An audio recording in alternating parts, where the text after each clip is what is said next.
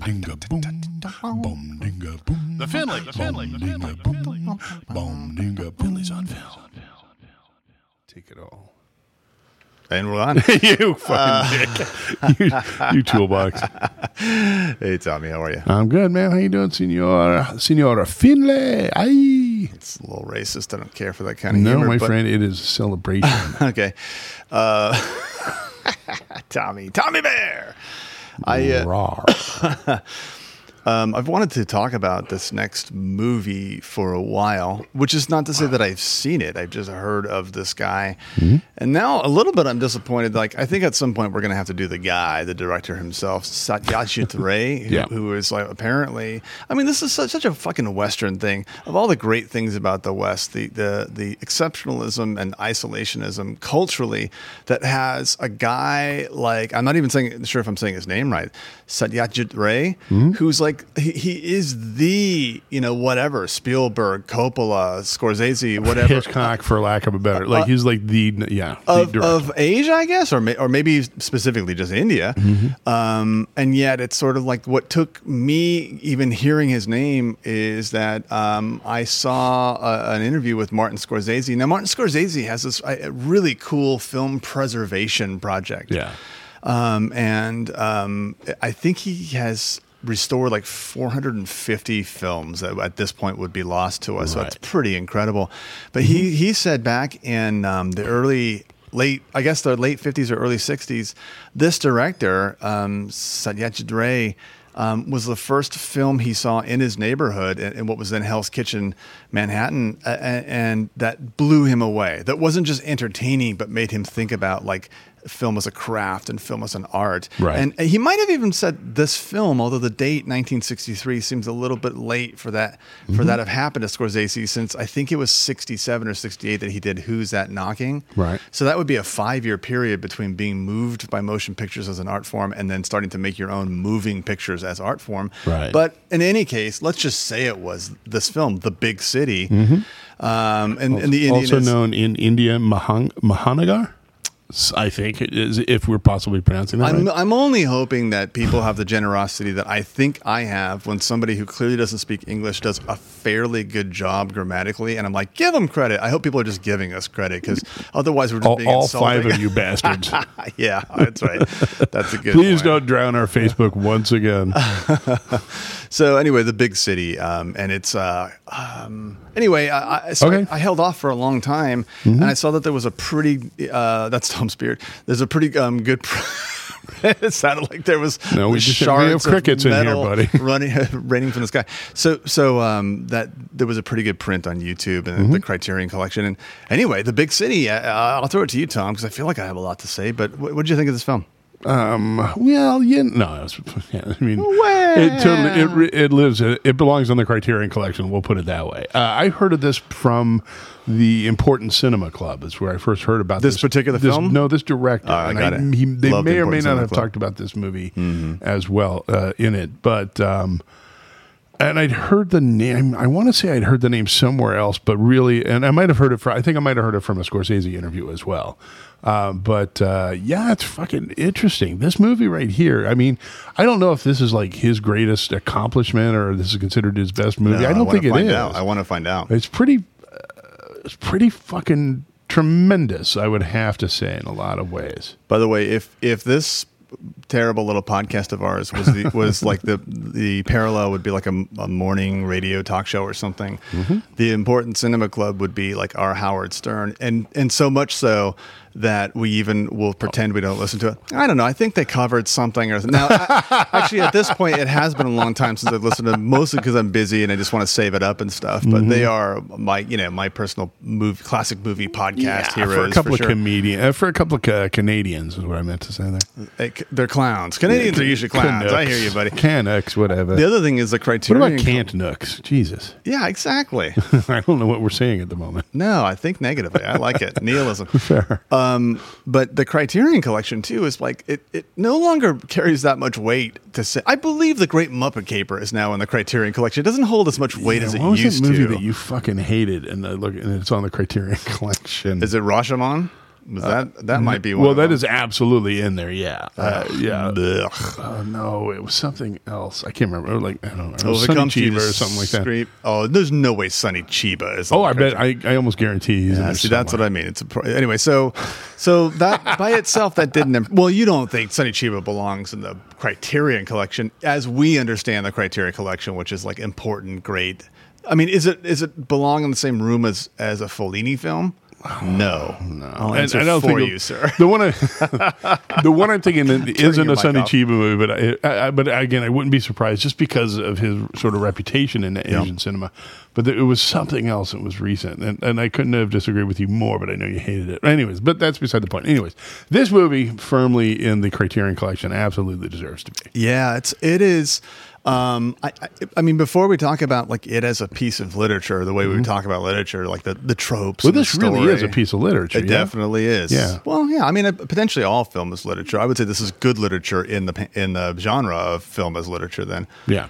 But the approaches that the director takes, I think. I was struggling to figure out like who does he remind me of, and really he reminds me of Shakespeare. In that, one of the things about Shakespeare is Shakespeare directs from the grave. You know, without the Sam Shepard sort of or Quentin Tarantino marginal notes in the script, Shakespeare wrote in such a way that you kind of have to play things a certain way. Like you can dick around with modernity and stuff and put handguns in it, but you still have to play his lines a certain way. Right. And so in some ways, I kind of felt there was a real Shakespearean quality happening here because, for instance, a lot of what happens in this film that gets your attention is in the sideline or the background. So the husband, who you think is the main character, but turns out to be like the secondary character in this family. A lot of what's really tense and interesting about this film is him not talking, but listening to other people, his wife, his father talk, and him sort of listening from a hallway or something. Right. Like your attention, and that's when I realized when the first time I noticed my being rapt at like what his facial expression is, and the left hand 20% of the screen was I realized how much I'd been drawn into what's happening in this film, and invested in it. Well, this movie actually, I got to be honest, as far as like movies we've talked about so far, this movie really reminded me a lot, in a weird way because it's almost the opposite of Tokyo Story. I don't know if you remember that. Yeah, I mean, Tokyo Story is the story of like the old couple, but this is the story of the young couple in context with the old couple. So in a sense, it's like the opposite, but it has that quality of, oh man, this is going to sound douchey as fuck. It has that quality of seeming like very dead on culturally, you know. And I'm speaking from about a culture that is beyond my experience, of course. But it seems like there's things going on there that are absolutely relevant universally, and that seem very specific culturally. And Ray has the ability to make me as an outsider, care about that as well. Sort of latch onto it a little bit. It's hard to say what's beyond our grasp culturally, really, in a way, because in some ways, the circumstances of India, right? So this is literally 15 years after independence, if I'm doing my math right. And so, and it references certain aspects of that. You know, the boss who says, like, boy, they left behind some idiots for us, didn't they? But the art direction of the film, every space of most interior walls are covered with some sort of like Gillette's the best advertisement or something like that. Very sort of Western, the intrusion's not going to leave. Right. In other words. So there's that aspect of like, well, it's sort of like reading Orwell or reading a Divakaruni short story. Orwell from like Burmese days or something where it's like, yes, it's being told from a Western point of view, let's say, an Orwell story. But it's not inaccessible because I have a Westerner with a conscience sort of guiding me through this different culture. Right. And Ray is not the outsider. He's the insider. I'm the outsider. But he's still the culture, the historical facts of India by 1963, but also Ray's sort of take on cinema. Part of it is very much not like Uzo, for instance. Ray has sort of early like camera doing an extreme sort of close up on a face starting from across the street, and that's very like I think we talked about that in Clute. That's a very like early 1970s Western move, and so in some ways it's like he's very much from his culture. He's very much from like there's quotes around the word our culture, right? The Western cinematic culture or whatever, and so I think the story is like that too because it's very much about fill in the blank for this. By the way.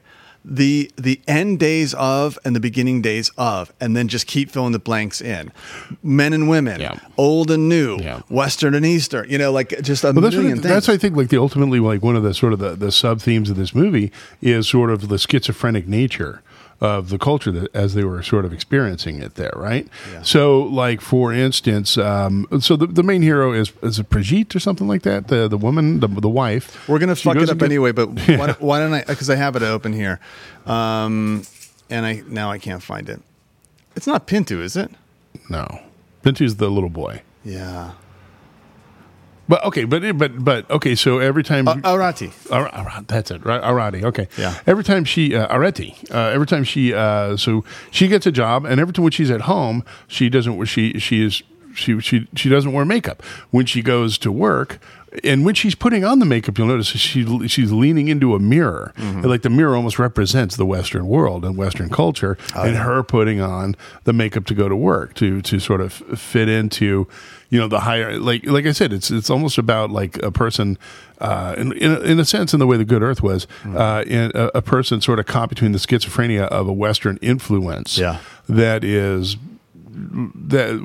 there, but is also sort of lightly felt in some senses, Yeah, no, 100%. And I think that Ray's kind of a master at using our art direction or cinematography or just direction itself to find little like, if you blinked, you wouldn't consider it, but like little metaphors that show the balance between the two worlds. When the husband he's unemployed at a cafe at a certain point, and his wife enters with just in his eyes, just a man, but also enters with. It's clear that it actually is sort of some sort of business, something associated with the business she's in, and you see him listening to her. There's another listening part from the right hand of the screen in his corner. He knows now she's not her back's to him. She's talking to this man. And as the camera pans closer to his face and out of range of the table, you notice the only thing in the restaurant that's not sort of newfangled and Western is this little polished granite column. And there's a reflection on the black column of them talking about the things that's disturbing him in the right-hand side of the screen. And it's like, wow, there is. I remember looking at that and just pausing and going like, that shot is an incredible, those 8 seconds are like an incredible expression of an artist. Right. And I've always been a person, like, I remember like what John Huston said about there are a lot of directors who will try to show you some kind of a cool shot in the doorknob or something, like a reflection out of the doorknob, and how overused that can be. Ray is really, he's really fucking interesting. He's really fascinating. Like I said, I noticed that whole schizophrenia thing I was talking about in the mirror, like how every time she was, she was really, really deep in that moment, like having that sort of Western thing, culture thing sort of wash over her. She was looking into a mirror. Like most of the time, you know what? It didn't bother me at all. Like that would have bothered me in the hands of a lesser director. But I got to say, Ray, he has a way of making it seem natural. And even though you see it, there's not a lot of attention being called to it, and it's not offensive. All the great artists, I think, tend to become greater or show their greatness because they're doing something you're not supposed to do, and they're like, you can't, you have no response to it. You're like, well, you should do it, but no one else should do it. Right, fair enough. And that's, I think, Ray does that a lot in this film. So anyway, it's a film about a husband and wife. They have one child, a boy. Staying with them is the wife's sister, and then also his parents. Right. So it's this extended this extended family. And so like some of the outskirts here, because it goes back and forth. He builds conversations too. It's one thing I really like is it's rare, except in the instance of the initial sort of conflict or whatever to the story.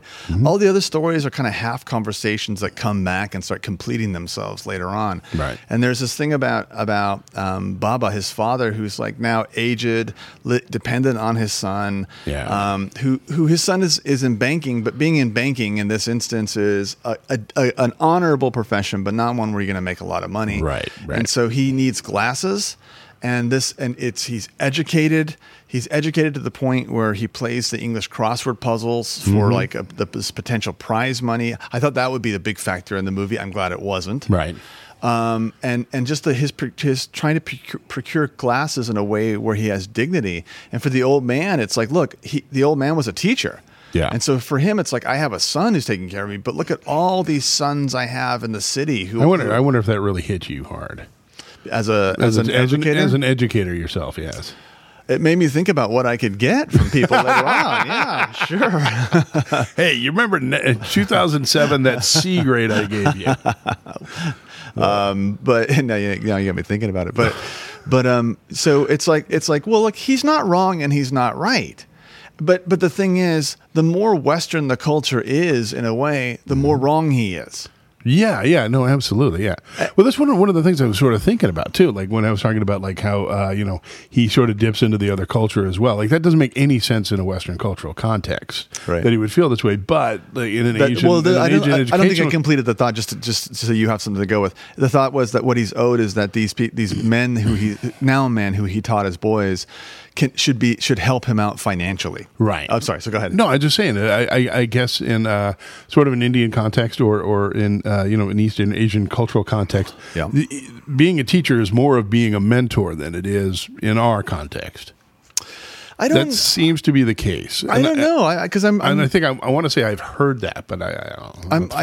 I've assigned my critical thinking students right now. We're doing Socrates, so it's between the Apology and Crito. There's a lot of that I don't know that it's purely non-Western. It might be more a thing of modernity that's lost, but I don't know. I can't tell you for sure. Or like an approach. I mean, the approach in Western is not as of now. Isn't really the same, isn't that? And so the son also sort of perched on this cusp between, he's headed toward the Western, obviously, but he still has is a little bit like, should he be ashamed, of not really being able to fully take care of his father? Is this all sort of bullshit from the past? Right. Is it that fate has dealt him a bad hand? By the way, why are all the father's students doing so well? And he himself is sort of, stuck, if you will. Yeah. But he also is doing well enough that he's got a little bit of cocky, hubris, I guess is what we'd call it, right? Because he thinks, I'm sorry, all of a sudden I thought I might be forgetting this. The wife, he has a job and he's okay with the wife getting a job to make some extra money. Yes. Just forgot. When she gets a job, she starts making about as much money, apparently, or maybe more. Yeah, but it's important to know that he was really cocky, he saw himself as a progressive. Yeah. There's no reason my wife, if we want a little more money, that's great, and so you really like him at the beginning. I liked him throughout. I think that's one of the things that was kind of interesting about him is he made where he was coming from, because he didn't just turn asshole all the way, because he could easily have done that. Yeah. And, he set his wife on fire. I don't know. I mean, would it just he could have been a monster, and he wasn't. He was genuinely a tortured individual in this context. But he also came from a place where, having your wife make more money than you would have been just not a thinkable thing. Yeah, the thing is, I fucking couldn't wait personally. What I find interesting is he is tortured, but he's not. It shows part of what's good about him. He's not actually fully tortured. He's more confused than anything, and sometimes confused by his own feelings. There's actually only one point in the story at which he asserts himself in a way that seems unfair, let's say, or something like that. Yeah. But so her job as a saleswoman, making decent money, now in contact with the big city, the name of the movie, but also in contact, there's an important minor character, an Anglo-Indian, and this is one of the boss. Interesting. The boss refers to her as the idiots that the British left behind or something. But it's she gives her the aforementioned lipstick, and so it's sort of the film is really careful not to show this woman as a liberator. In a way, she's liberating, but in a way, our main she's character... also being a shit disturber, just more or less accidentally. But she also, her own life is a little not quite what she would have people think it is. Right. So that's really interesting. And so all these two things are at the very least on the table, which is to say the older generation and then the sort of the newer generation, the possible conflict between the conservative or, lefty, whatever you want to call it, husband and wife, because she's also, anyway, a lot happens and it confuses things. Okay. I was about to give away too much, but there's stuff that we're just giving premise stuff because it gets really sort of complex, and yet in some ways it's a very simple story. Let's ask, what's this movie about? Yeah. Right. Okay. So, I mean, you could go like with the surface thing. It's about a woman who gets a job and tries to help her family out. And you mean literally? Yeah. I mean, literally. And you could go that route, or you could do what we're doing, which is really kind of trying to dig into dig into the sand and pick out the roots a little bit. But there's a lot of things going on in this movie.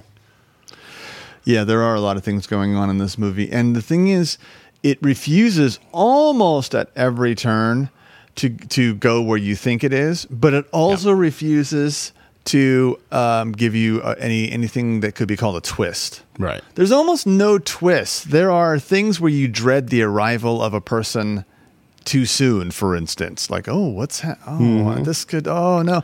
But then if you really get down to it, it's no more a gut churner than your own mom and dad fighting. Right. You realize, I'm actually just being hit with the tension of normal human frailty here. Well, that's okay, great. Okay, so let's go. This is the first movie I've ever seen, the Indian movie, where no one broke out and dance. Well, first off, there's that, but it made me want to go to India. Yeah, really? Okay, and they made it seem accessible to me, like. Most other movies I've seen that are set or about India, like they bring out all the things that I find very alien in their culture. Well, this one kind of bridges that gap a little bit. It shows you both sides of it, and I think it's really interesting that way. Well, because it steeps itself in what could potentially be the boring aspects of life, and movies about India or Myanmar or anything else, it's like they're either exoticized, for Westerners, which is fine, but it's not that interesting particularly. Or it's like the nightmare of impoverished India. Yeah. And by the way, India is exotic to Westerners, and there are parts of India that have experienced for a long time economic nightmare. But it's like there's not just two sides to that coin. If you will. We're not more than 10 minutes away from a homeless person camp where we're sitting. So Yep. That's true of anywhere, but you mean literally where we are geographically at this moment? Geographically, we're not very far from that. I got to tell you what happened recently. I'm going to say it during this podcast. Take a little detour. Our granddaughter lives with us, and she's 20, and I came into the kitchen where our big sort of kitchen window is, and she was walking away from the kitchen window in kind of a disgust. I had to ask, "What's wrong?" This cop, he pulls up around the corner, and a homeless gentleman is taking aluminum cans, and the cop gave him a ticket. And I go, yuck, you're right. And she goes, and I went outside to tell him, don't you have anything better to do? And I was like, I'm really proud of you, like, wow. And she goes, and then she sheepishly goes, I think his window was up and he didn't hear me. She was kind of disappointed in herself that she didn't have more courage. And I thought, well, you had enough courage. And as we were saying it, I looked at the window and the cop had circled around the block and was coming back to the can to make sure that guy had not gotten any tin cans out of there. Right. To double check. Nice. So Fight the power, what I'm saying Joseph. is Fight the Big City's a good movie. Yes. That's what I'm saying. I was proud of her. I like the guy. I love this movie. Yeah. Thumbs up. I like the husband. I liked him a lot. I think he really acted his ass off. He did that acting with it, like being motionless. Timothy Bottoms. There was a part of me. I swear to God, there's a part of me that wanted him to like shoot the boss or something like that. Like really sort of up the ante at some point during. And I'm glad they didn't. But at the same time, I was like, it'd be fucking interesting if he went and shot the boss. But like Shakespeare, a lot. I mean, just name the great writers. this little element's put in there where it's like, oh, the tension gets ratcheted up when he's in the office building toward the end of the movie. You're just not sure where the fuck that's going to go. No idea. And then it goes to a different place, and then you think, oh my god, he's really going to react then. And the way he reacts is so surprising and so beautiful. Yeah. In a way, and so subtle at the same time. It's like it's not quite, I wouldn't say gorgeous movie. It's in a beautiful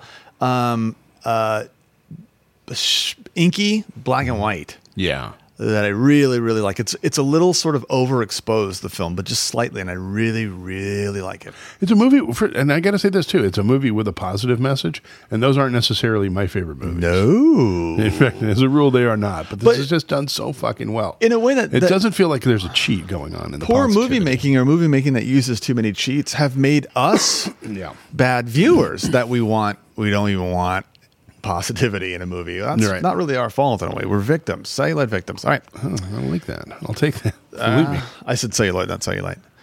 Okay, Tommy. You make fat jokes. You'll I'm make very impressed. fat joke. All right, Say buddy. good. I love you, man. Hachi mama. Hi, hi, hi.